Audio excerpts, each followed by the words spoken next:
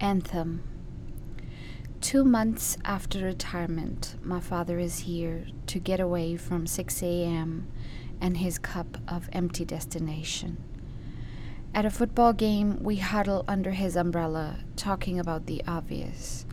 He brings me coffee to hold warm between my hands, a gift of no occasion. When we rise for the anthem, I hear the rusty crack of his voice for the first time, maybe ever. 33 years of coughing, thick factory air, of drifting to sleep through the heavy ring of machinery, of 12-hour days.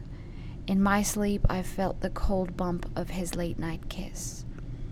I shiver in the rain as my father sings me what now I hear as a children's song.